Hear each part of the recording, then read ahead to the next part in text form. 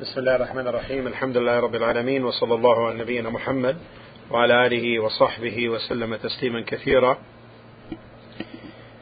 Now we go to hadith. This is class 13 and this hadith is hadith 544 from Bulugh al-Marâm, book of fasting. وعن أبي هريرة رضي الله عنه قال قال رسول الله صلى الله عليه وسلم من نسي وهو صائم فأكل أو شرب فليتم صومه فإنما أطعمه الله وسقاه. Abu Hurairah radiallahu ta'ala anhu narrated that Allah's Messenger sallallahu alayhi wasallam said, whoever forgets while fasting and eats or drinks should complete his fast, for it is Allah who has fed him and given him a drink. An agreed upon hadith. Man nasiya, whoever forgets.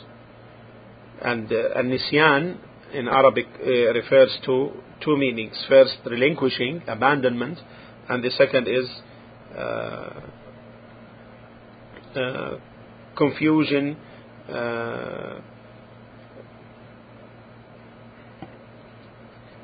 absent-mindedness,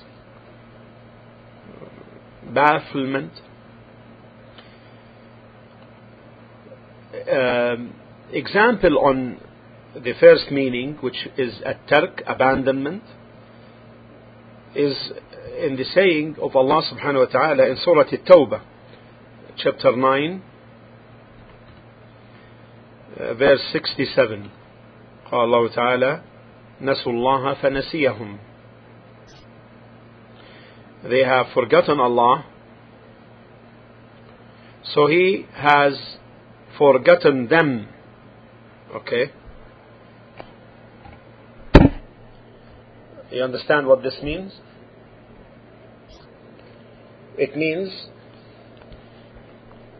that they forgot regarding Allah, they abandoned His commands, they did not establish His commands, and they did not stop regarding His prohibitions, so He forgot them.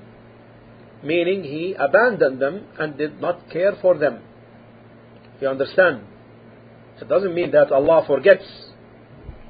Is that clear? And regarding the other meaning, an example on the other meaning, which is the absent-mindedness, is this hadith.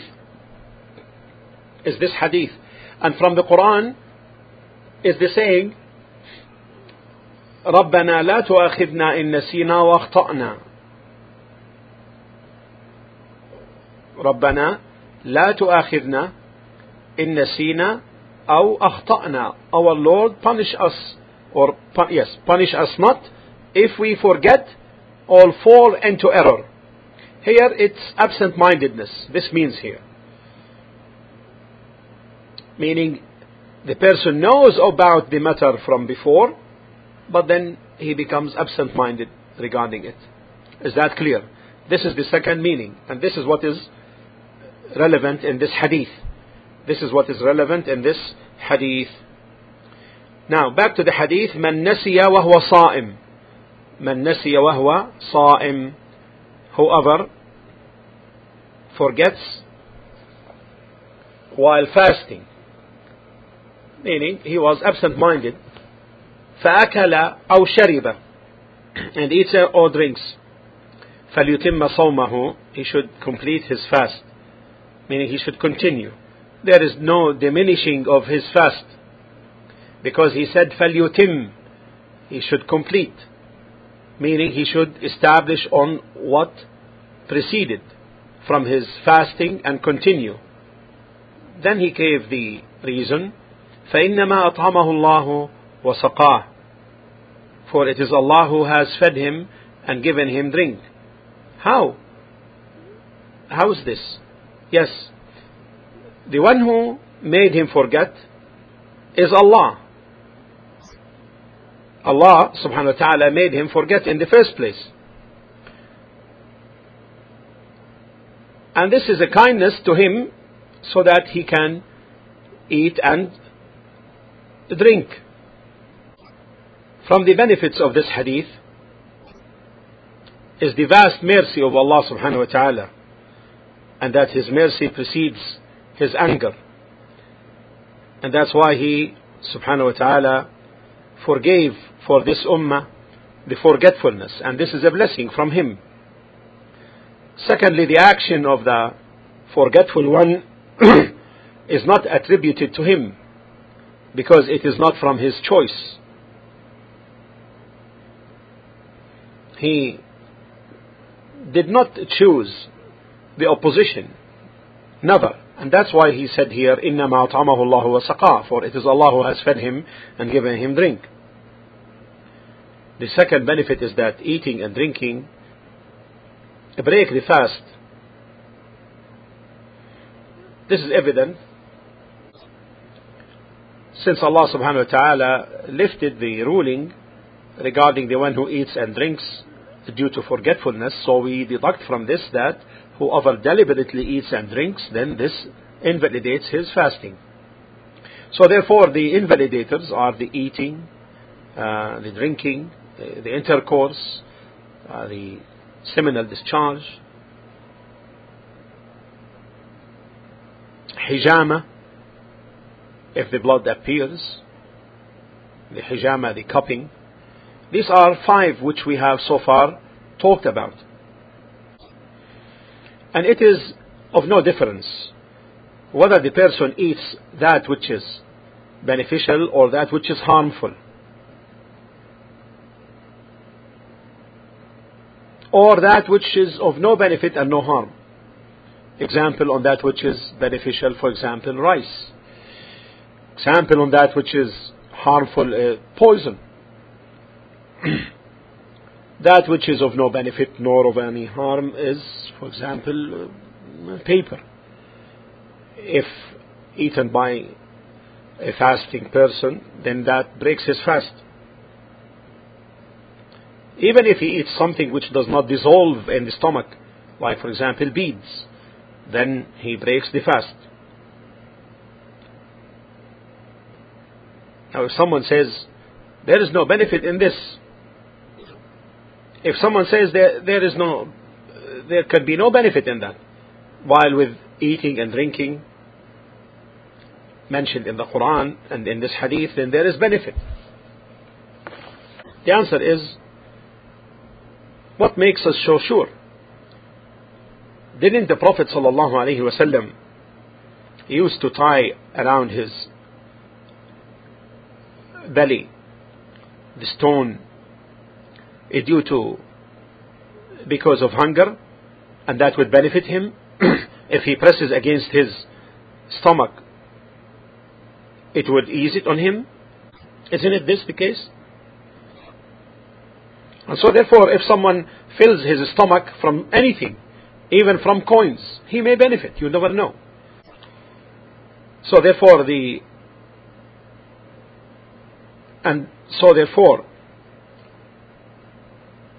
eating and drinking break the fast, whether they are harmful or otherwise, and whether they are of no benefit or of no harm.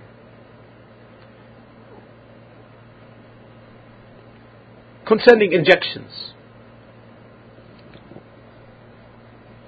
muscular or subcutaneous or intravenous, do they break the fast or not?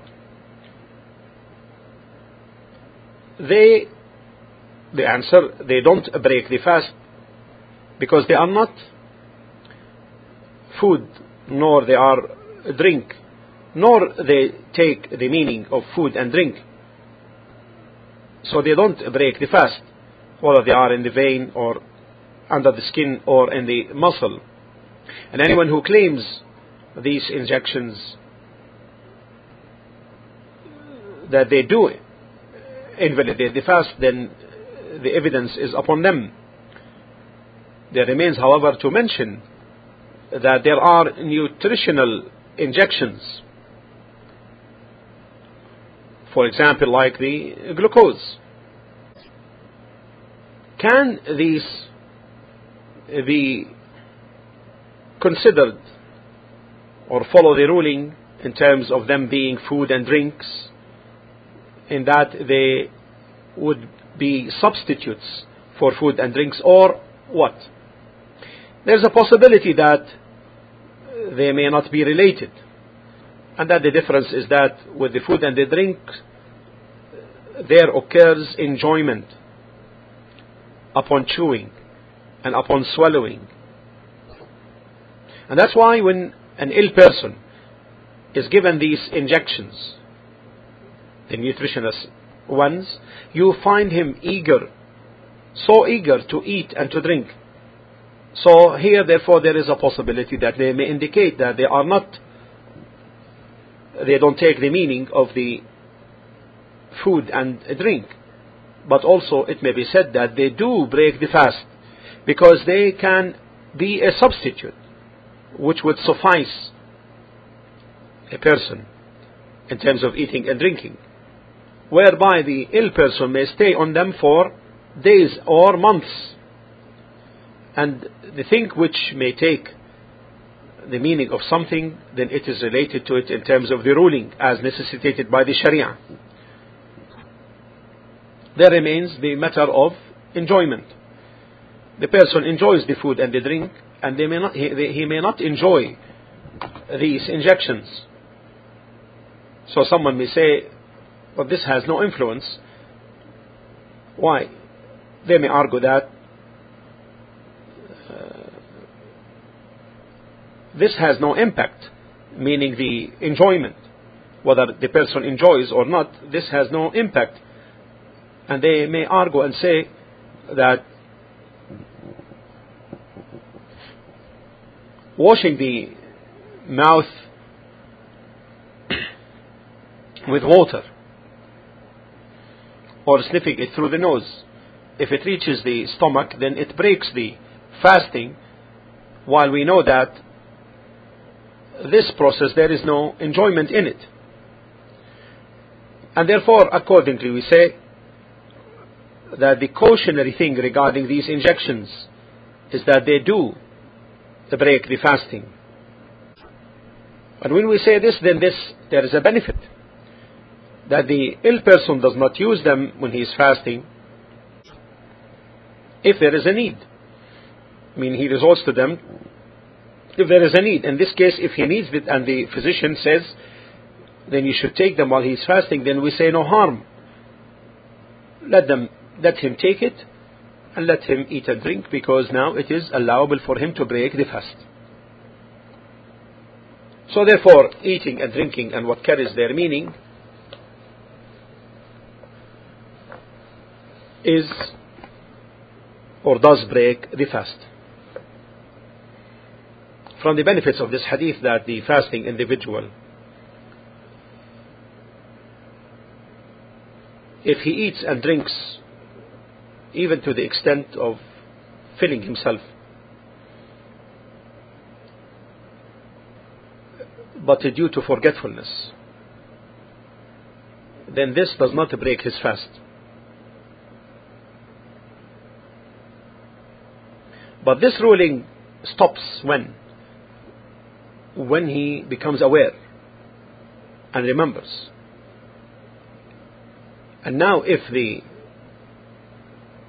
bite or the drink is in his mouth, then it is incumbent upon him to get it out, and it is not permissible for him to swallow it, because the ruling revolves with its cause.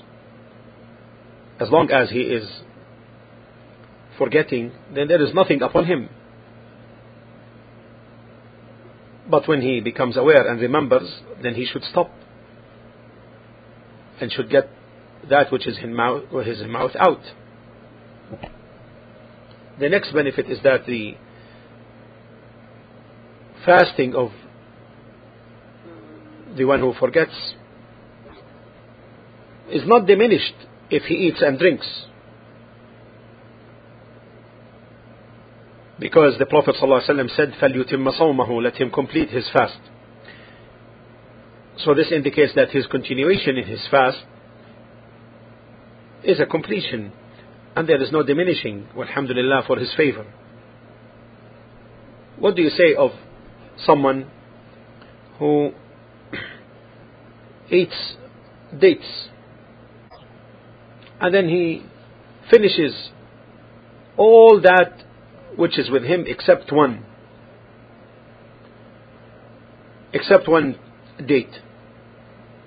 Then he remembers that he is fasting, but then he eats this final date, the remaining one, and he says, if the preceding dates broke the fast, then this is a completion, and if they didn't, then this one will not be harmful.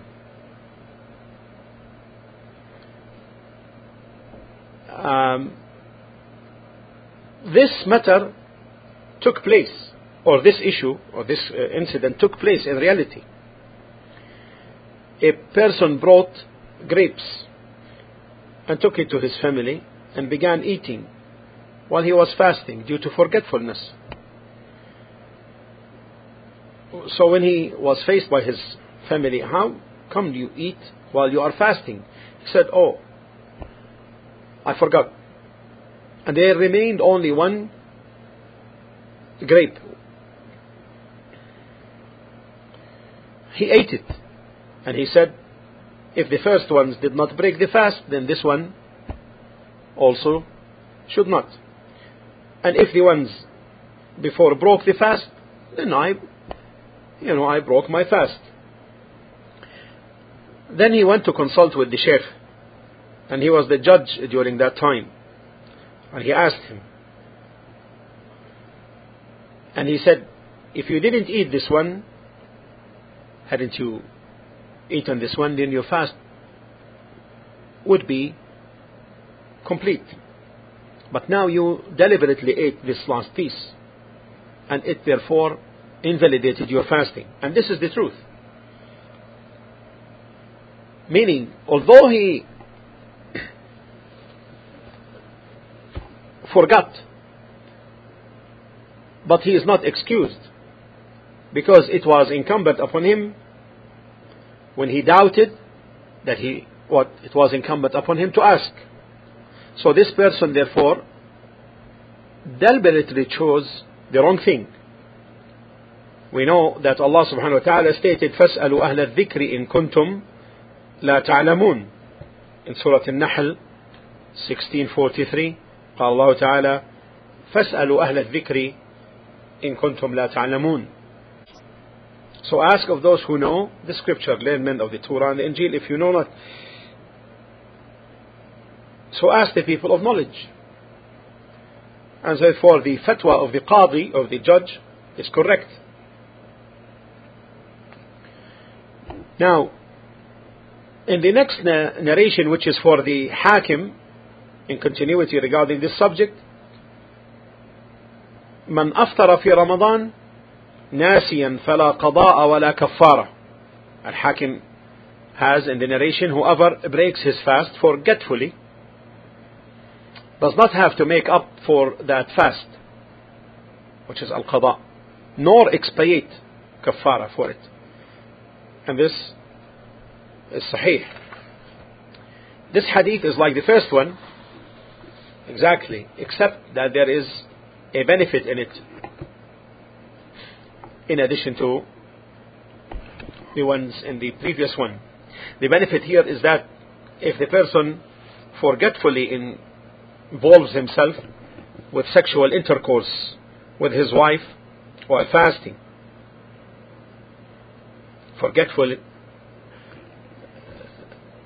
forgetting that he is fasting, he engages in intercourse with his wife, and the intercourse by a fasting individual in Ramadan, if done, there is expiation for it. But if he was forgetful, then there is no expiation on him. So why did the author rahimahullah brought this hadith? although it takes the same meaning as the previous one? The answer is that the benefit in this hadith is that if the person breaks his fast by way of intercourse, which means other than food and drink, and due to forgetfulness, then there is nothing upon him, neither qada, making up for the fast, nor expiation. And this is the correct thing, that the person who is forgetful and engages in sexual intercourse with his wife, then there is nothing upon him. He doesn't have to make up for the fast, no qada, nor expiate, kafara. That is because there is no difference between eating and drinking and intercourse, except that there is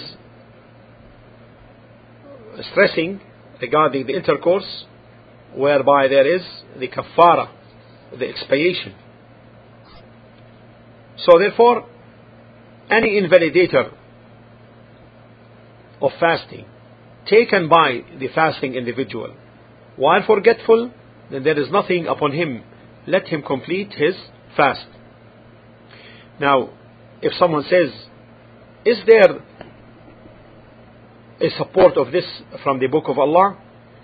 The answer is yes. قال الله تعالى ربنا لا تؤاخذنا إن نسينا أو أخطأنا. Oh, our Lord, punish us not if we forget or fall into error. And this is comprehensive regarding all acts of worship. And anyone who claims that a specific worship is exempted from this generality, then the dalil, the evidence, is to be requested from him. Now, if someone says, would you also include the ignorant under this ruling? The answer is yes, and by all means. And even this takes precedence in the sense that the ignorant doesn't have the original knowledge. He doesn't have knowledge to begin with, while the forgetful one has knowledge, but he forgot. And ignorance is of two types. Ignorance is of two types. Ignorance of the ruling. Ignorance of the ruling. And ignorance of the reality of the situation or the time. Ignorance of the ruling and ignorance regarding the situation. The ignorance of the ruling. Someone does something which invalidates the fast, thinking that it doesn't. He thinks that it is allowable. This is ignorance of the ruling. The ignorance of the situation or the reality is that he knows that eating and drinking break the fast, but he thinks that he is still at night. But it becomes clear that he ate or drank after dawn. Also, like someone thinks that the sun has set and he eats and drinks, then he finds that to the contrary. This is ignorance of the reality of the situation or the time. Is that clear? So these are the two types of ignorance. Now, the evidence that it is included as an excuse, then it is in the general verse 286, رَبَّنَا لَا تُؤَاخِذْنَا إِن نَسِينَا وَأَخْطَأْنَا. Our Lord, punish us not if we forget or fall into error. And this is a foundation from the all-wise, the all-acquainted, Allah. And any person, therefore, who says to you that such and such case is exempted, then ask him for the dalil, for the evidence. In addition, from the Sunnah, there is evidence regarding the ignorance of the ruling. The hadith of Uday bin Hatim radiallahu anhu, when he intended to fast and he began to eat in the last part of the night. He put 2 threads, one white and one black, under his pillow, a rope. They used to tie with it the hand of the camel when it's brought down.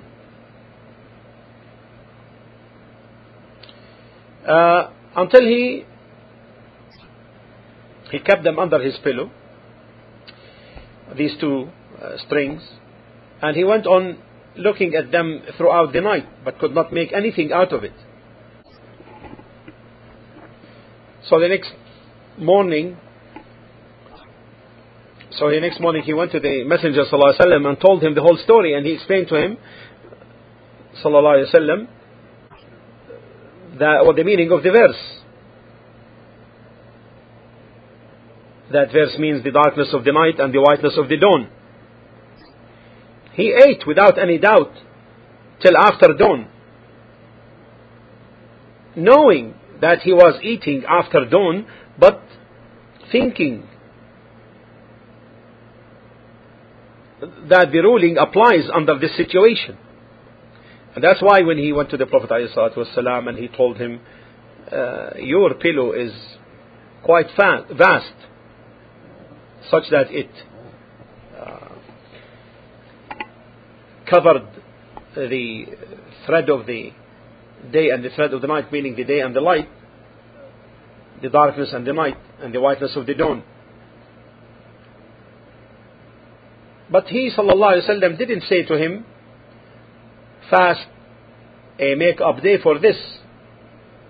Why? Because he was ignorant, and making up was not required from him now. It was not mandatory on him. Is that clear? The example of Uday bin Hatim. So therefore, ignorance regarding the situation or the time or the circumstance, all the same. Example, that which Al-Imam al-Bukhari rahimahullah related from Asma bint Abi Bakr radiyallahu anha, when she said, أفطرنا في يوم غيم على عهد النبي صلى الله عليه وسلم ثم طلعت الشمس. We broke the fast on a cloudy day during the time of the Prophet ﷺ. Then the sun appeared. So they break the fast during the day before sunset, and the Prophet ﷺ did not command them to make up for the day. Had the making up been obligatory, he would have ordered them to do so, and had he ordered them to do so, that would have transmitted to us, because it became what in that situation a matter of Sharia, and the Sharia is preserved. It's inevitable that it will be transmitted to the Ummah. But since there was no transmission regarding this, it became clear that the make-up was not mandatory. In addition, that this also falls under the ayah, the general meaning, our Lord punish us not if we forget or fall into error. As to the saying of some of the scholars rahimahumullah, that in this situation and in the previous one there is a make-up on them, then this is a weak opinion that is not based upon dalil, evidence. If someone says, then it is the same to you if someone eats in the latter at the end of the night, and the one who eats at the end of the day, if they are now ignorant both, then there is no make-up on both of them. The answer is yes. However, there is difference in one case. There is one difference, however. If the person is doubtful concerning the sun setting, then it is haram upon him, forbidden upon him, to eat and drink, to break the fast. Because it is not permissible for him to break the fast except that it is based upon certainty or most likelihood. On the other hand, however, if he eats doubting the emergence of dawn, then it is permissible. Because Allah said in Surah Al-Baqarah 2:187, فَكُلُوا وَاشْرَبُوا حَتَّى يَتَبَيَّنَ لَكُمُ الْخَيْطُ الْأَبْيَضُ مِنَ الْخَيْطِ الْأَسْوَدِ مِنَ الْفَجْرِ, and eat and drink until the white thread, the light of dawn, appears to you distinct from the black thread, the darkness of the night. Then complete your fast till the nightfall. You understand? You understand the difference? You understand the difference between the two? No. Then we move to another important matter then. If the person is ignorant as to what? Yes, the former breaks the fast. If the person is ignorant, please listen to this carefully. If the person is ignorant as to what is entailed by the ruling, meaning, if he is ignorant that if he commits such and such unlawful thing, then this entails such and such of a punishment or the like, can be excused in his ignorance concerning what is entailed by the ruling or not? The answer, no. He is not excused in this case. Example, a person fasting during the month of Ramadan, knowing the ruling regarding intercourse during the day in Ramadan, he knows that this is unlawful. He knows the ruling, but he does not know that there is a stiff expiation entailed by the breaking of this law, thinking that he may make up a day for this and that's it. Then the question is there expiation on him or not? The answer is, he is not excused in this. There is expiation on him. The reason is because he deliberately chose the wrongdoing. And the kafara, the expiation, is a ruling related to the action. And when the cause exists, then the ruling applies, and thus the kafara is required from him. Where is the evidence for all of this? The evidence is in the hadith of Abu Hurairah radiallahu anhu concerning the man who came to the Prophet alayhi salatu wasalam, and he said, O Messenger of Allah, and this is the hadith of Abu Hurairah radiallahu anhu,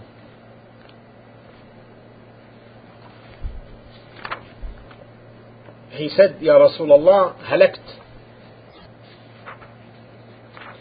He said, O Messenger of Allah, I am destroyed, I am ruined. فقال له, he صلى الله عليه وسلم said, وما الذي أهلكك وما أهلكك? He asked him, what has ruined you? He said, وقعت على امرأتي في رمضان. He said, I had sexual intercourse with my wife while I was fasting, meaning during the day. He then asked him, Allah's Messenger ﷺ asked him, and he asked him concerning now the expiation. Can you get a slave to free? Can you afford to manumit a slave? He said, no. Allah's Messenger ﷺ asked him, can you fast for 2 successive months? He said, no. The Prophet ﷺ asked him, can you afford to feed 60 poor persons? He replied in the negative, no. The Prophet ﷺ kept silent, and while we were in that state, a big basket full of dates was brought to the Prophet ﷺ, and he asked, where is the questioner? He replied, I am here. The Prophet ﷺ said to him, take this basket of dates and give it in charity. Give it in charity. The man said, should I give it to a person poorer than myself, than I? By Allah, there is no family between its Medinas, the city of Medina's 2 mountains, who are poorer than I. The Prophet ﷺ smiled till his premolar teeth became visible, and then said to him, feed your family with it. So in the beginning he came afraid, and now what? He returned with filled hands. The Prophet ﷺ smiled, and this is from his forbearing and clemency alayhi salatu wasalam. He told him, خُذْ هَذَا أَطْعِمْهُ أَهْلَكَ, take this and feed your family with it. So he returned as a winner, while before he came to the Prophet ﷺ, he was afraid. Now, this hadith is taken as a proof regarding the one who knows the ruling, but he is ignorant of what the ruling entails. Then, what is entailed is not dropped off him. Is that clear? Is that clear? The difference between the two. So now we learned that all the expiators with forgetfulness are of no harm. However, when the person remembers and is aware, then he should cease and stop and get out and get that which is in his mouth out. And that with the ignorance also the same, whether he is ignorant regarding the timing or regarding the ruling. Whenever he knows, he should stop and not continue. And from that, if someone engages in intercourse with his wife in the last part of the night, and while in the intercourse it becomes clear that the dawn broke, is there expiation on him, and is there makeup and expiation on him? Now, if he continues in the intercourse while knowing that Fajr appeared, the light of Fajr appeared, the light of dawn, then in this case there is expiation, there is makeup and expiation on him. There is no problem in that. What about if he pulls out and does not continue? What is the ruling? The correct ruling, or the correct matter, or the correct thing is there is nothing on him. There is nothing on him. Some of the scholars, however, mention that there is still kafara, qada and kafara, makeup and expiation, because he enjoys the pulling as he enjoys the intercourse. And they said that this enjoyment necessitates makeup and expiation. But this opinion is problematic in the sense that if he continues, there is makeup and expiation, and if he pulls out, there is also makeup and expiation. What should he do? The answer is he must pull out and should cease, not continue. However, to make it obligatory upon him to make up a makeup and expiation in this situation, this is weak opinion. There is no doubt that this is a weak opinion. This is putting on him that which is unbearable. And Allah subhanahu wa ta'ala said, لا تحملنا ما لا طاقة لنا به. Burden us not with that which we cannot bear. Why? Because if he stays, then he is sinful. And if he pulls, this is sinful. How could this be? So we say, يجب عليه فورا. Immediately he must pull out. And if he does so, there is nothing upon him. Because his action is an action to free himself, to liberate himself, to rid himself. It is not for enjoyment. And this opinion is without any doubt the preponderating one. Just like another situation. If someone confiscates a land forcefully, unjustly, and then when he walks on this piece of land and he is in the middle, he repents to Allah. He repents. Here he must return it to its owner. If he continues, he is sinful. He continues, he is sinful. Some had said that if he walks from the midst of this land to its border, then he is sinful, because he walked in a possession that belongs to other than him, and the owner did not permit him to walk. So what should he do? See, with these things, where what is intended is to free the self and to rid it of the responsibility in this case, or of the wrong thing done, then there is nothing upon the individual. Because in this case, he is ridding himself, and this action is obedience. The action of ridding himself itself is an act of obedience.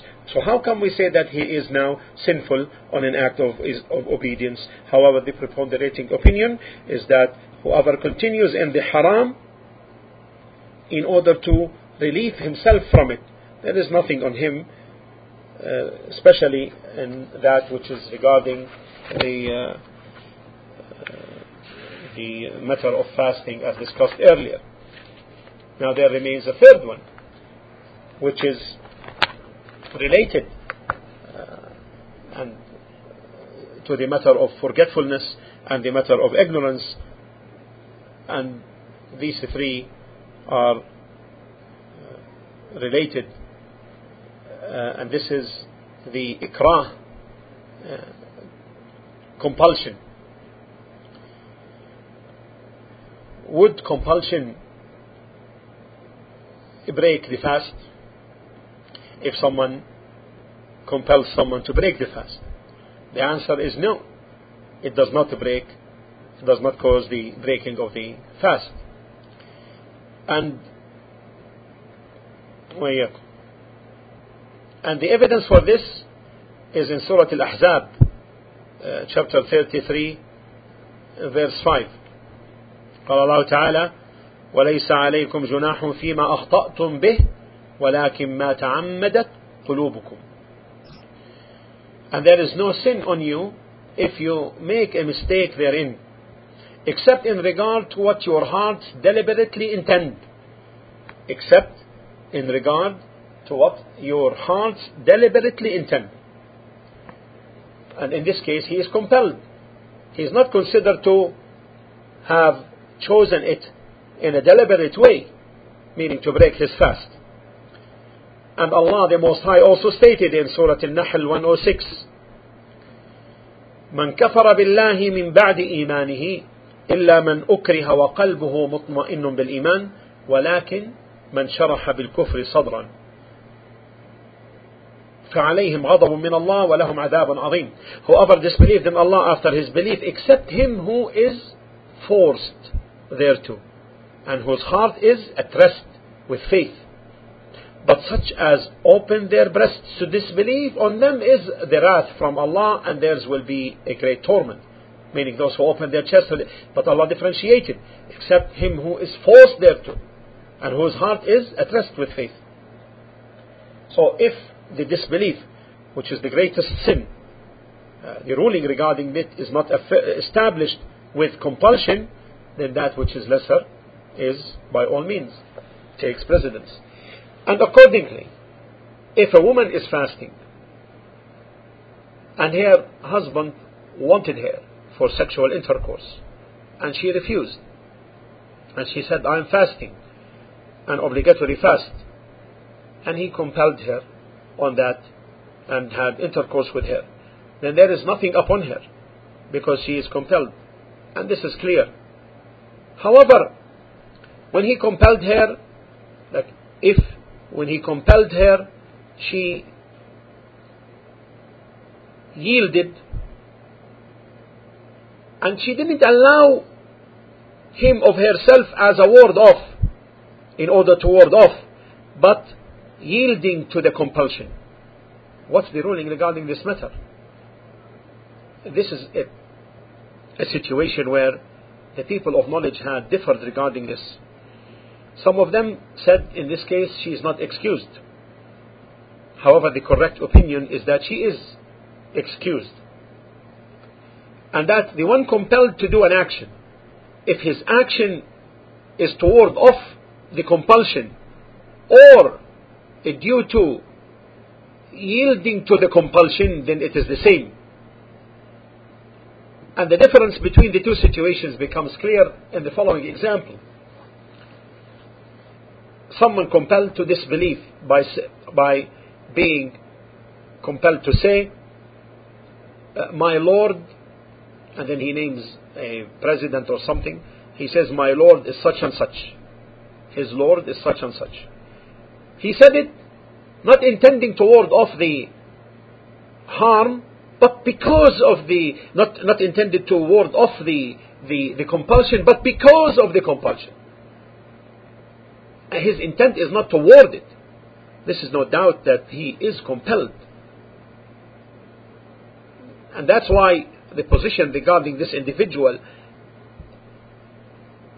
does he become an unbeliever or not? And if it is said to another person, say, my Lord is such and such, and he refuses, and they said, either you do this or death, you die. He said, my Lord is such and such.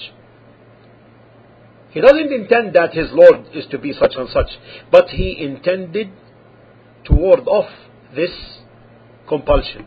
Then there is nothing upon him to begin with, because in this case he did not even intend so. You see now the correct opinion. Therefore there is no difference between the two situations, especially with the common person. The common person does not differentiate, is not able to differentiate between the two situations. Example: an individual, a man, is compelled to divorce his wife, such that it is said to him, divorce your wife or you will be jailed or you will die. He said, Zawjati taliq. He pronounces talaq. He says, my wife is divorced. He doesn't intend to divorce her, but he intends to ward off the compulsion. Then there is no manifestation of his divorce, of his pronouncement of divorce, because he did not intend at-talaq, the divorce. While another person was said to him the same thing, and he said, Zawjati taliq. My wife is divorced. He intends divorce, but he intended it yielding to the compulsion. This is where there is ikhtilaf, difference of opinion, and the correct position is, again, there is no manifestation of his talaq, of his divorce, because he didn't deliberately choose it. And the common person cannot differentiate between the two situations, definitely. Clear? You understand this? Therefore we say, now 3 conditions have been established now. 3 conditions have been established. The first, the person must be aware, and the opposite is forgetfulness. The person must be aware of what he is doing, right? This is the first thing. The opposite of that is forgetfulness. The second, he must be knowing. And the opposite of that is ignorance. And we learned that ignorance is of 2 types. The third,